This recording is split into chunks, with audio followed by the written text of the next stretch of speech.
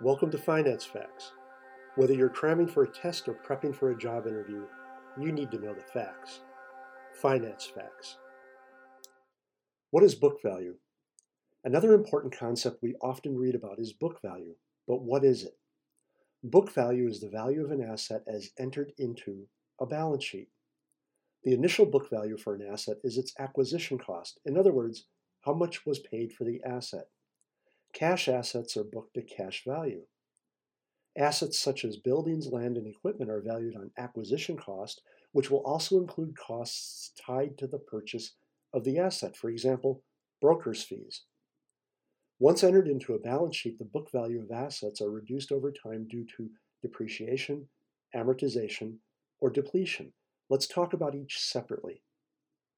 Depreciation applies to tangible assets, such as buildings. Intangible assets, for example, patents, are amortized, and depletion records the consumption of natural resources. Finally, note, book value for an asset as carried on the balance sheet reflects the asset's cost minus depreciation, amortization, or depletion, depending upon the type of asset and how long it's been owned. Thanks for listening to Finance Facts. My name is Dave Coker.